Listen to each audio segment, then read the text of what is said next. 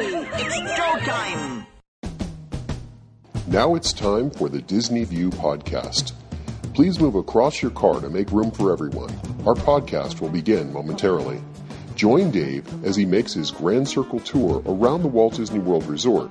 Dave is a dreamer and an engineer who enjoys the magic and wonder of it all, but understands Disney's place in history and respects the legacy that's been left. Come along and hear Dave's thoughts about Walt Disney World and see it through Dave's eyes. Please stand clear of the podcaster. Por favor, manténganse alejado del David. And now, here's your host.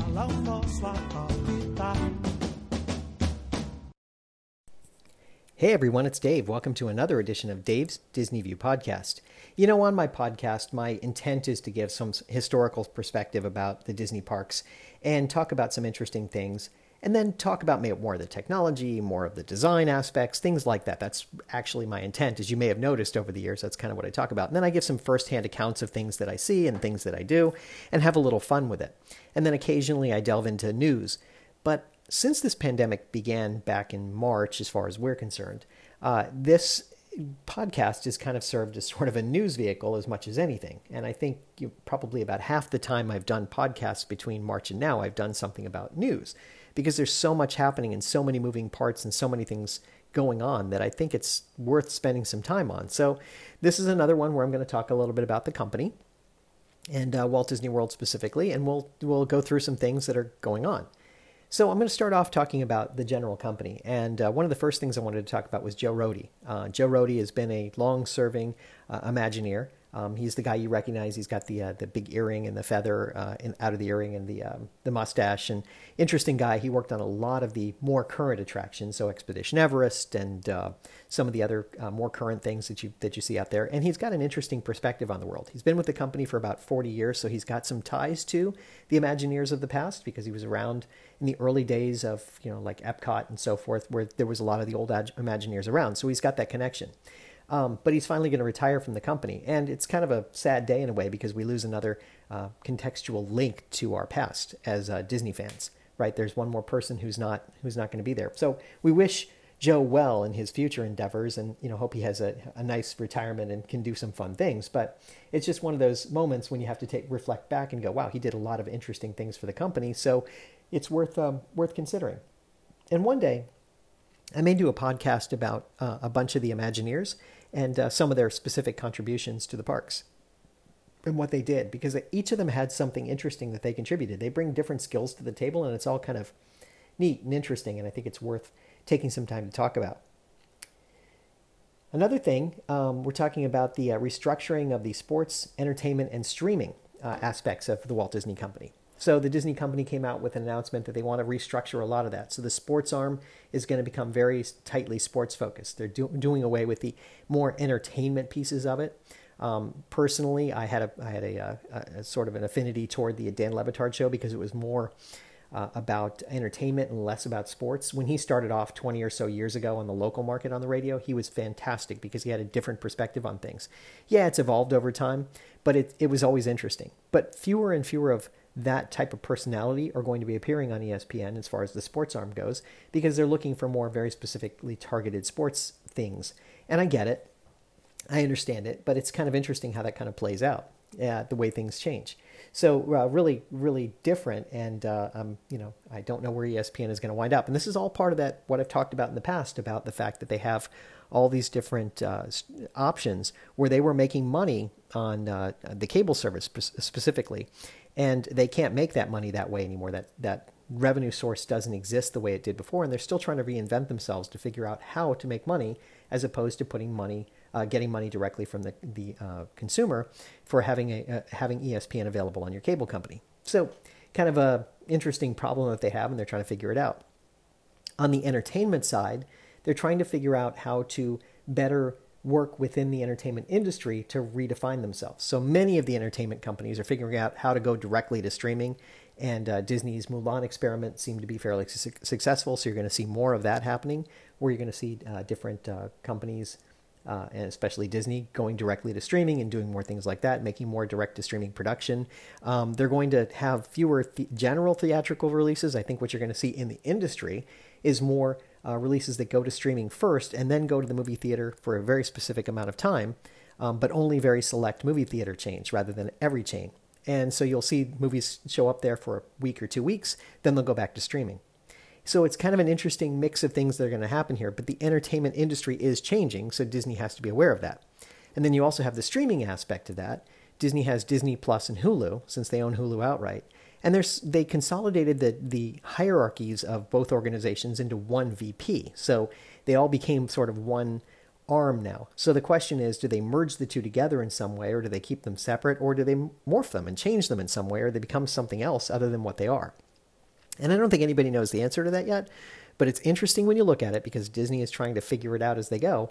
And every time you hear about something else that happens, something else happens, something else happens. And, you keep hearing these things and you go, wait, this is all kind of coming together in some way. Now, one of the entertainment executives made the comment that this is like a bloodbath as far as the number of executives they got rid of in the entertainment industry. And it applied to sports as well. And it's kind of interesting when you look at it and you go, wow, they did get rid of a lot of their higher levels and they consolidated a lot of the operations. But this all goes along with the idea of not having separate entities that do movies, separate entities that do streaming, separate entities that do production. These have got to all be one thing. And so that's where it's all going. And it's probably a bloodletting, but it's probably overdue at this point. It was going to happen anyway. Now, as far as streaming, I got to tell you, the Mandalorian series that's on Disney Plus is outstanding. It's exactly what you wanted the Disney movies to be, the Star Wars movies that Disney produced. The Mandalorian does all of the things that I had hoped that the movies, episodes 7, 8, and 9 that they produced would do. It covers much of the ground that I was hoping they would cover, because you talk about Jedis and you talk about Mandalorians and you talk about what happened to the Empire after the episode 6, the Return of the Jedi. And you've got all these things that come together, and it's really fascinating. It's a really well-done story, and they do a great job of producing it. It's got a high production quality value, but it's really, really well thought out. And when you look at it, you go, wow, this is just amazing the way they're doing things, and I really am enjoying it thoroughly. And if you haven't watched it, why not? It's a really good series, well worth watching. And of course, Baby Yoda. Where can you go wrong there? Turning to Disneyland for a few minutes, what we've learned is they had reopened parts of their parks, so basically restaurants and shops. And now with California going under new restrictions, some of what opened is now going to be closing again. So it gets a little crazier. Many of the restaurants can't stay open, and some of the other places that are open are starting to close too.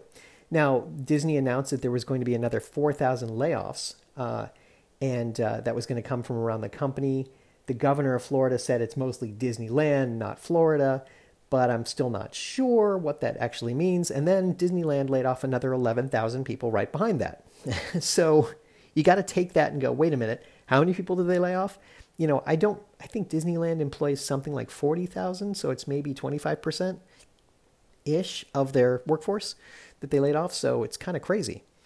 Now, as a result of Disneyland being closed, they did start offering annual pass refunds for premier annual pass holders. Those are the ones that held both passes to both Disneyland and Disney World. So because Disneyland is closed, they started issuing refunds because you can't go to Disneyland. So kind of an interesting problem there, but good on Disney to try and do the right thing by the people that have the passes, their annual pass holders.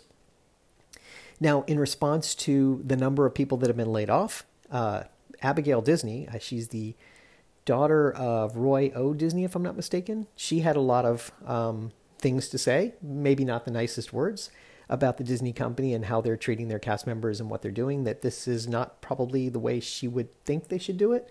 Of course, it's up to the company to decide. Bob Chapek, Bob Iger really get to dictate this and decide it.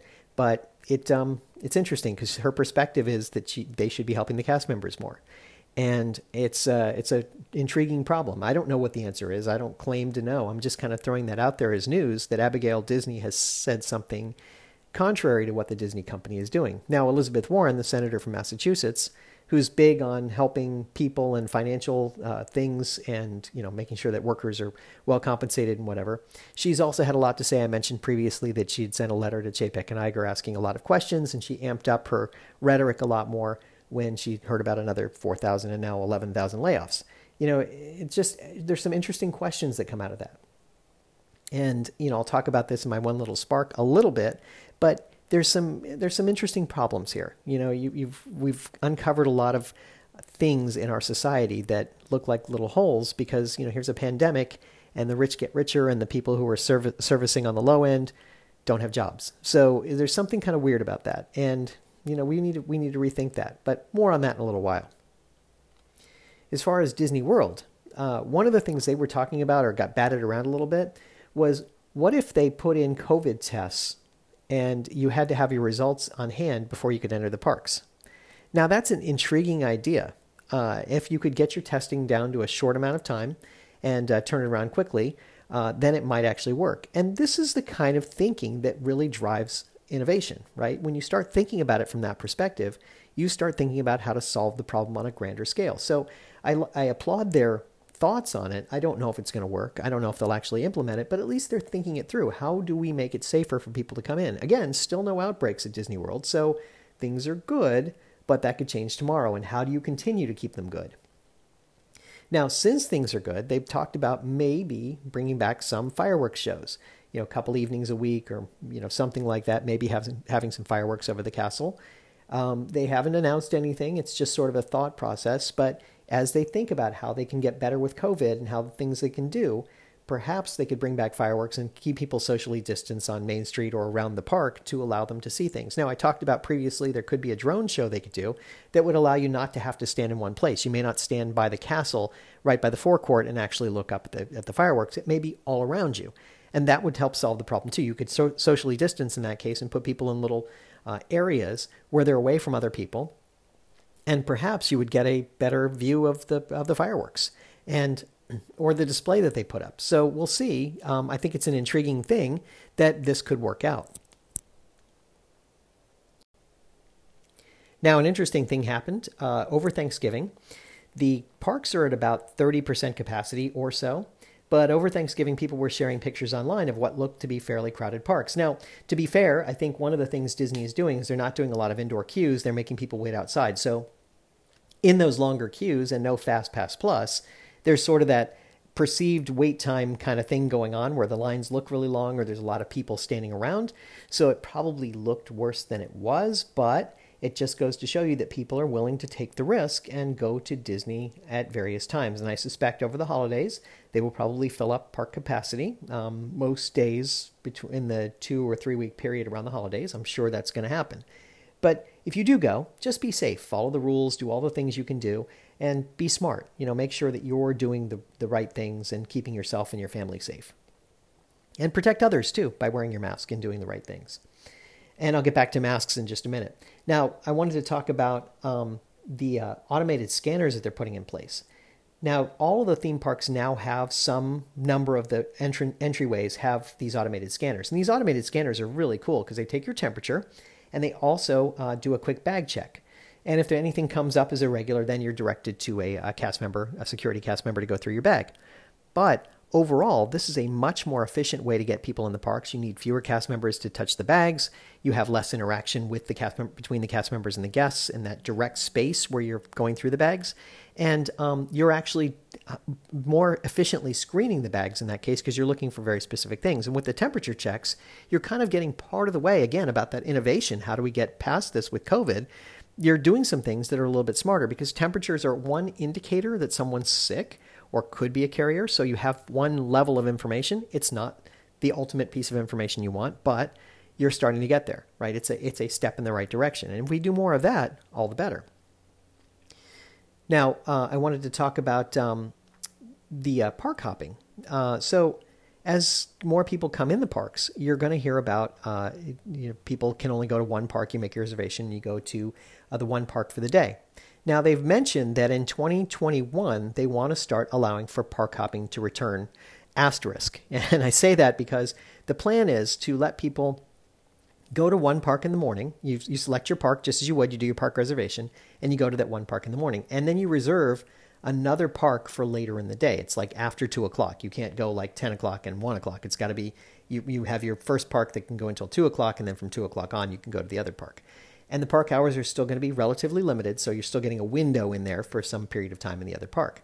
So the idea is to allow you to go to one other park during the day. And it's based on reservations again, availability. So you kind of have to still do some planning, but at least you could go to a second park in the same day. So you're getting the park hopping sort of back because you can do other things. Now, they did immediately correct and amplify and say something about very specifically the Rise of the Resistance ride at the studios.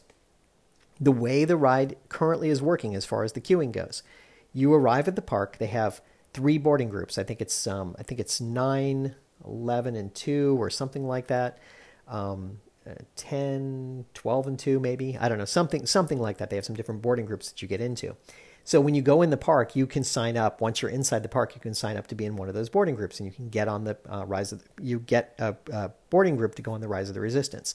So it's similar to what they were doing before they reopened after COVID, but it's so you get this reservation, but it's a little different because they're tiered and they're staggered. So depending on when you come into the park, you may still have an opportunity to get one. But because they're going to allow for park hopping after 2 o'clock, you can't get one if you hop over to the studios. So you have to be in the studios in the morning in order to be able to ride Rise of the Resistance. Otherwise, you can't ride it. So you can hop over to it, but you can't specifically ride that attraction. I thought that was an interesting caveat that they made, very specific. They don't want people to take advantage of the system and go somewhere else and then show up at 2 and be able to get a ride reservation. They want people to be in that park to be able to get the reservation. So it's this is intriguing. And I think Disney is playing with a lot of the different technologies to see what's going to work long term for them, so they can decide what things that they're going to do in terms of making these new, how they can enhance FastPass Plus, how they can do more things, how they can do these virtual queues and do more things to make it more interesting and intriguing. So I'm kind of interested to see where this nets out, because they keep trying different things. I keep hearing about these little nuggets of information where they tried this or they did that, and hopefully one of these sticks and it works out really well, and they come up with a really good solution for how to do FastPass Plus or FastPass 2.0 or whatever you want to call it.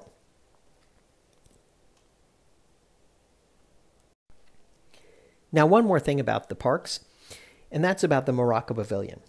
The Morocco Pavilion is actually run by the government of Morocco. It's a company that's authorized by the government that was running the entirety of the Morocco Pavilion, from the entertainment to the restaurants to the cast members who were working in the shops. They were all employed by the Moroccan government, essentially, and were running the organization.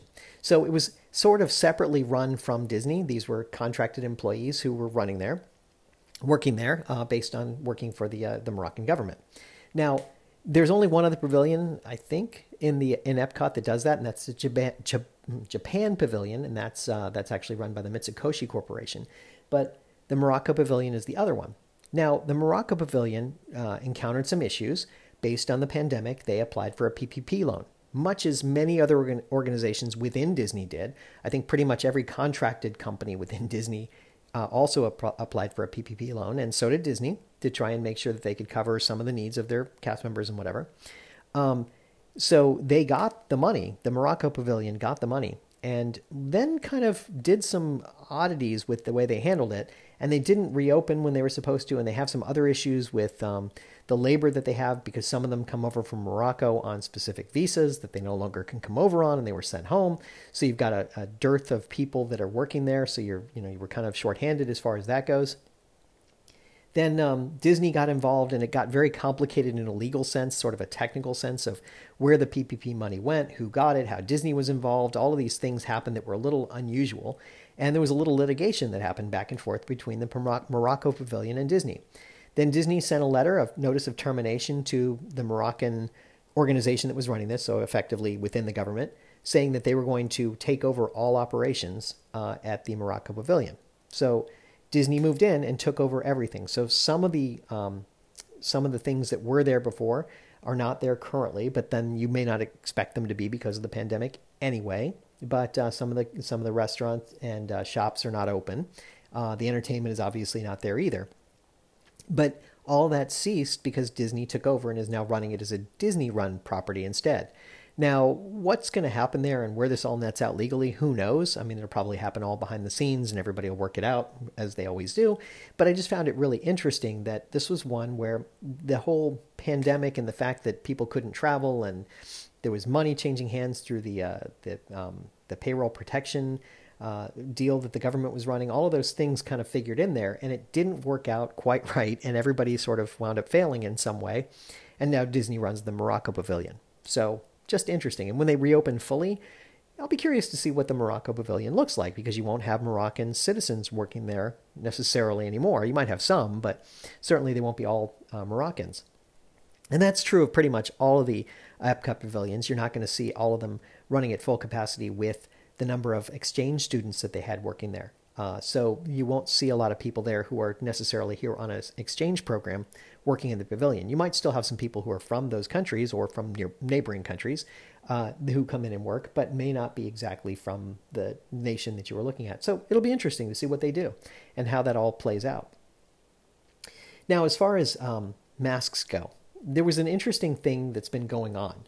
And it's that Disney is enforcing the mask policy 100%. If you go in the parks, you have to wear a mask all of the time, except for when you're in an active area where you're eating or drinking. And that's only in those designated areas. If you walk outside those areas, you have to put your mask back on. You can't eat on the fly. You can't drink on the fly. You have to go to one of those areas and take your mask off to eat and drink. Period. No exceptions to that. So Disney has been enforcing it and been fairly successful in enforcing it, except for a couple of occasions where things kind of go wrong, right? And a couple of times things have happened. So one of the things that they said was they were going to start to enforce a rule where they're going to stop an attraction if somebody takes their mask off. I guess it happened a couple of times and people heard about it, and now Disney is kind of going to use that policy as something going forward where they will stop an attraction if they think they need to because someone removed their mask. Now, we heard about a couple of maskless people who encountered issues. There was one maskless man who was clearly drunk at the studios, and he was escorted out by the security guards, and he wound up getting into a fight with a couple of the security guards, and it was kind of strange. This one got recorded and put on the internet basically for everyone to see. And the guy started quoting Bug's Life and saying some things that were just like weird, and it was kind of a strange moment. It was like, what are you talking about, dude? But he was escorted out. There was another man who was in the studio somewhere, and it was raining, and a bunch of people went under a cover, and there was a family that didn't have their masks on. So they reported him as an elderly man. I'm not sure what that means exactly, but he said to them, hey, could you please put your mask back on for my safety and yours? And they got belligerent with him and got into a fight with him and wound up punching him and kicking him. And then they all left the park. That whole family left the park. Now, I don't know what part of that is actually true. This is just sort of the report we heard. But again, it's one of those oddities where you go, what is going on here with people in masks and whatever? You just be polite to each other, be kind, be courteous. Didn't hear any follow-up. So apparently they left the park and were not heard from again. So there was no follow-up done as far as I can tell, though probably there was. We just don't know about it. There was a story over at the studios where there was a hip-hop performer who was saying something, was trying to joke around with a cast member. He was standing in line, and he took his mask off or something, and I don't know what the details were exactly, but he said something about having COVID and coughing loudly, and he was kidding, supposedly. But the cast member took offense to it, and there wound up being an altercation. The man got arrested and taken out of the park. So there was something odd there. This is the kind of thing, we're in a pandemic. Joking about it, not funny. This is one of those things where you kind of go, yeah, there's something weird going on here. Then a while ago, there was another guy who brought his family to the parks, and they all went in. They were trying to go in without masks on, and they were turned away at the gate. So they went back to their car and got something that they called masks that didn't meet the standard. Disney has a very specific standard about what they allow for masks, and they've updated that over time. But they came in without. They tried to come in with those other things on, and Disney turned them away a second time.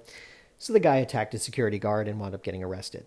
Again, it's like, just follow the rules. It's not that hard. Just follow the rules. Kind of an interesting little problem. And then finally, there was one other story about a guy who he's a country music singer, and he had all his family take off their masks, and they took a family photo in front of some attraction. I don't remember where it was exactly. Might have been over at the studios somewhere. But anyway, they took a photo, and he posted it online, and of course got a lot of grief about the fact that everyone had their masks off. And he's like, relax, we just took them off for a minute to take a picture. And here's the problem with that. That's fine and good, and I appreciate where he's coming from, but Disney has a 100% mask policy unless you are actively eating. There are no exceptions. He made an exception for himself. So what's to say someone else couldn't make an exception for something else or some other thing? And he's like, well, we spent a lot of money to come here. We have a lot of people, blah, blah, blah. It should be okay that we just did this for a minute. Again, I appreciate where he's coming from, but you have to be, you have to follow the rules. Disney set out some rules, and they set them up for a very specific reason. This is the way to keep everyone safe at the parks, and that's why they've been able to be open for a few months and keep the no outbreaks from happening. So you can't have these exceptions and these one-off things where people can do something. So I disagree with him on principle, but I understand what he's saying. So a couple other things for you. The minivan service, that was that car service that Disney was running. It was almost, I think it was part of the Lyft system, the Lyft rideshare service. They were running that, and they had these vans and SUVs and a few cars that were wrapped like Minnie Mouse wrapping, and they had them out there, and they were running back and forth, and for some amount of money they would pick up your family and take you somewhere else on property. And this was a clever idea. It was really pre-pandemic. This was a way to make sure that you were taking care of your more affluent guests who wanted to just get point to point and didn't have to wait for the buses and whatever, because buses are always a challenge. Disney had that going for a while, and then once the pandemic hit, there was no need for it anymore. Now, with the lower capacity and the number of things that are going on there, Disney has announced that they're going to discontinue the service, and there's no plan to bring it back anytime in the near future.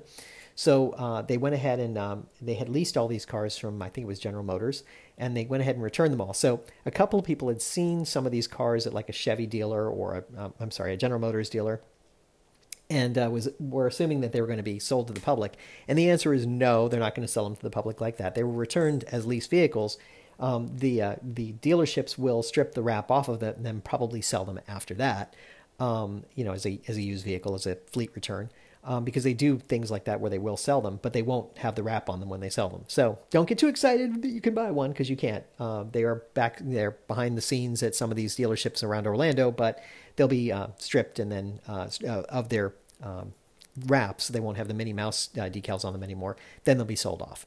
So interesting. So that's a service that they will no longer have available to the guests. Now, who knows what happens when they reopen if they do something else, because they'll probably come up with another means of getting people around that's different than what they do today. And they're probably already thinking about what that would be. Perhaps they'll improve on or expand the Skyliner to other locations to make it easier to get from point A to point B without waiting for a bus. The Skyliner is very efficient if you're going between Epcot, the studios, or the Art of Animation or Pop Century resorts. Very, very efficient that way, or the Riviera Hotel.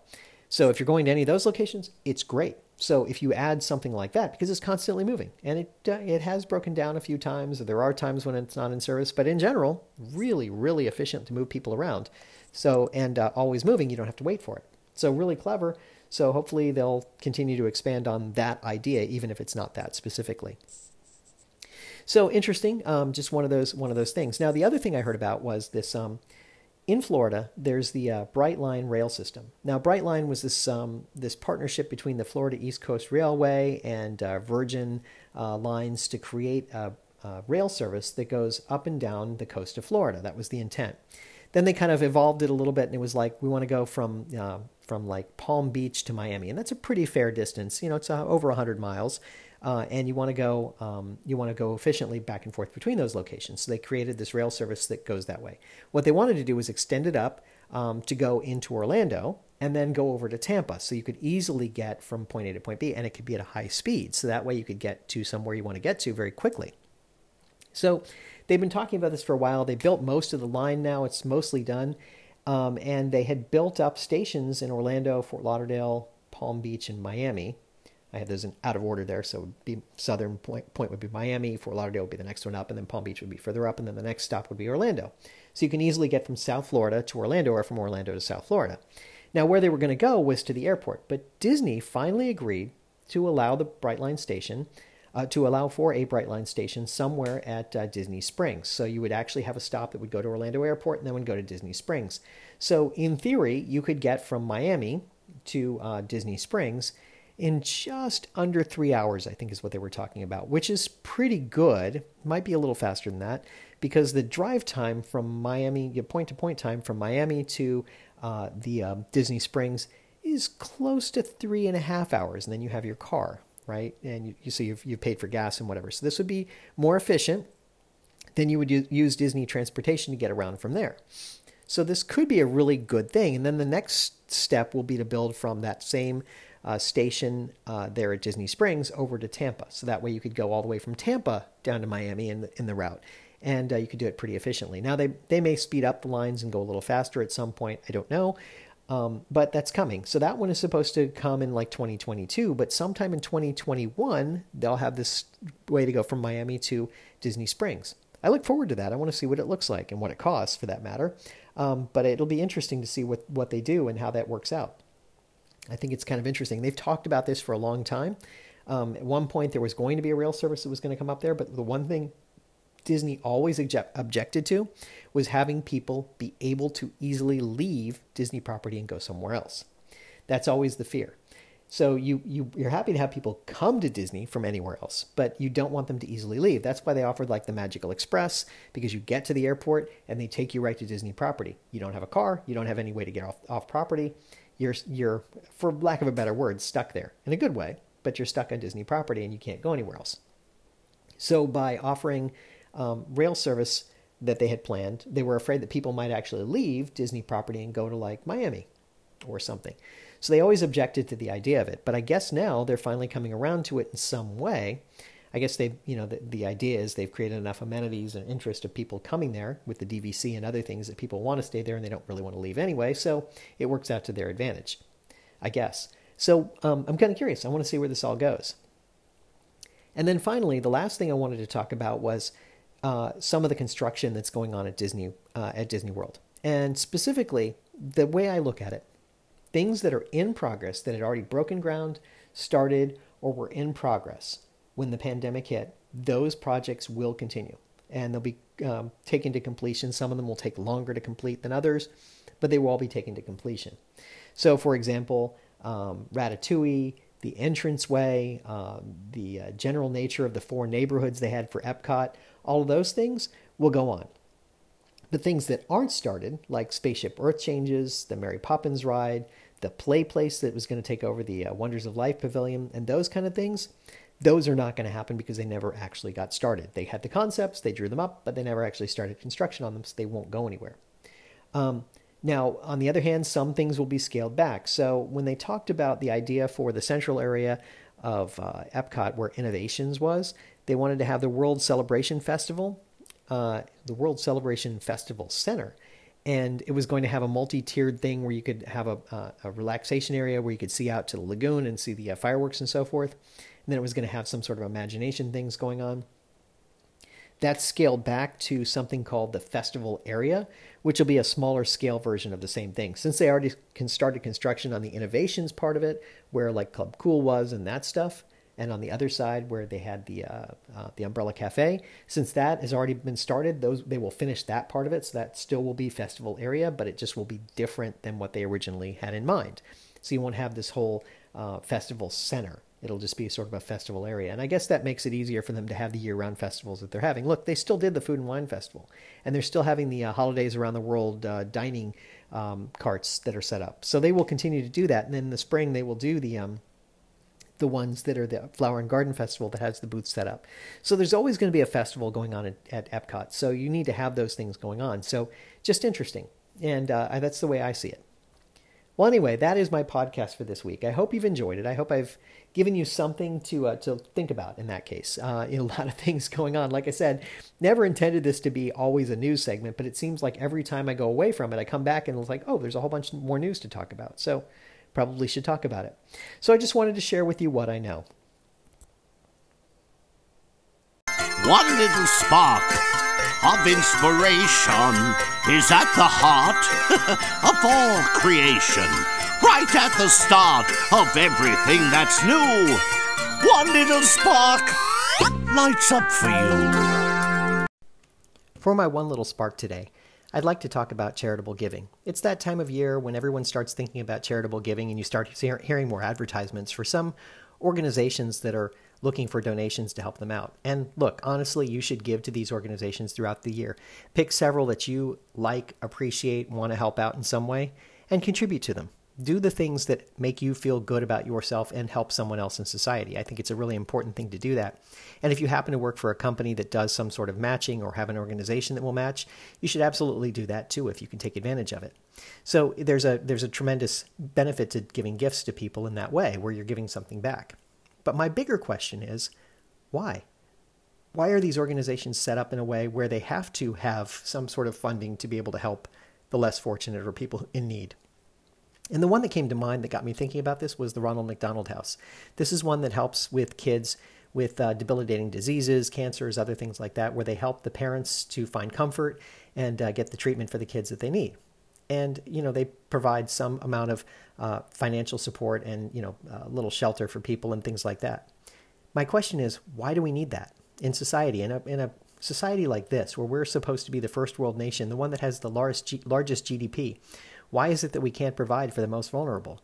These are kids. These are kids with pre-existing conditions as far as the healthcare companies are concerned. They were born with some sort of a cancer or developed it in a very young age. And it's really sad that we don't think about this as far as society goes. The societal construct doesn't help us to understand why we can't help people. And that's my big question. It kind of goes back to the whole thing about finding justice and finding the way to help the most. All of these things kind of come together, and here's another example of us giving contributions to organizations that do help people. And I'm not saying you shouldn't give, because I think you absolutely should. My question is, why are we giving, in a general sense, about why there's not more government aid provided or other large corporations that are running these things? I realize the Ronald McDonald House is partially funded through McDonald's. That's why it's called that. But why is it this way? Why do we have to specifically be giving to these organizations in order to help? They can't make ends meet without us. And there's always these fights in Congress about which organizations they should help and which ones they shouldn't, and blah, blah, blah. But the bigger picture of what we can do in society to change this is really what I'm talking about here. So in the short term, find organizations that you believe in, contribute to them, give your time, your money, whatever you can give. Give a little bit, give back of yourself to help someone else. And then in a longer term picture, how do we fix this problem, this underlying problem of people have needs and we're not providing them? We're not providing for them. I'll use the Disney cast members as a great example. Here they are, many of them were displaced, that's the euphemism for being laid off, from their jobs at Disney World and Disneyland for that matter. And in Disney World, you're living in Orlando, where it's a tourist-driven economy, and the tourism dollars are not there. So it's hard to find work. So if you're living there, you don't really have work to find. So you're living is any way you can. You're doing whatever you can to make ends meet. Maybe you're living with other people. Maybe you're taking some other subsidies. Maybe you've taken a part-time job doing something. But you're also looking for more. So there's food banks that help out, and other contributions and small organizations that are helping to provide something to people that have been laid off like that. But why is it like that? This is a global pandemic. Why are we, letting people suffer like this as opposed to trying to help them in some way? The company could have done more. I think they did a lot, but they potentially could have done more. And the government could do more too to kind of help make this work. But they get so caught up in red tape. Oh, we can't help this person or that person. Oh, but yet we can give PPP money to large corporations. So there's something messed up about it all. And we as people need to help fight back against the machine and start to have an honest discussion about these kinds of things. How can we help in some way beyond just our contributions and our time we spend helping people? What else can we do to help change society in some ways and change the societal norm? So that's my one little spark for today. I just want you to consider it, think about what you can do, and maybe make a better tomorrow. And that's my podcast for this week. I hope you've enjoyed it. And remember, if we can dream it, we can certainly do it. Bye now.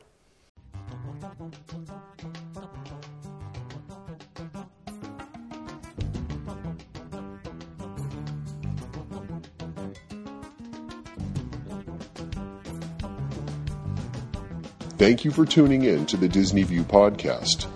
We hope you had a pleasant stay and arrive home safely. Please remain seated until your ride vehicle stops completely. Then, gather your personal belongings and step out onto the moving platform. And yes, I know it went by so quickly, but don't worry. One of the nice things about traveling on this podcast is that the journey is just beginning. Show notes are available on DisneyWorldPodcast.net. While there, please check out some of our affiliates. You'll also find links to Dave's iPhone and iPad apps. There's an app for pin trading, one for finding hidden Mickeys, and an app for finding and tracking pressed pennies around the Walt Disney World Resort. And you never know just what Dave is working on next. If you have questions, feel free to drop Dave an email at davesdisneyview@gmail.com.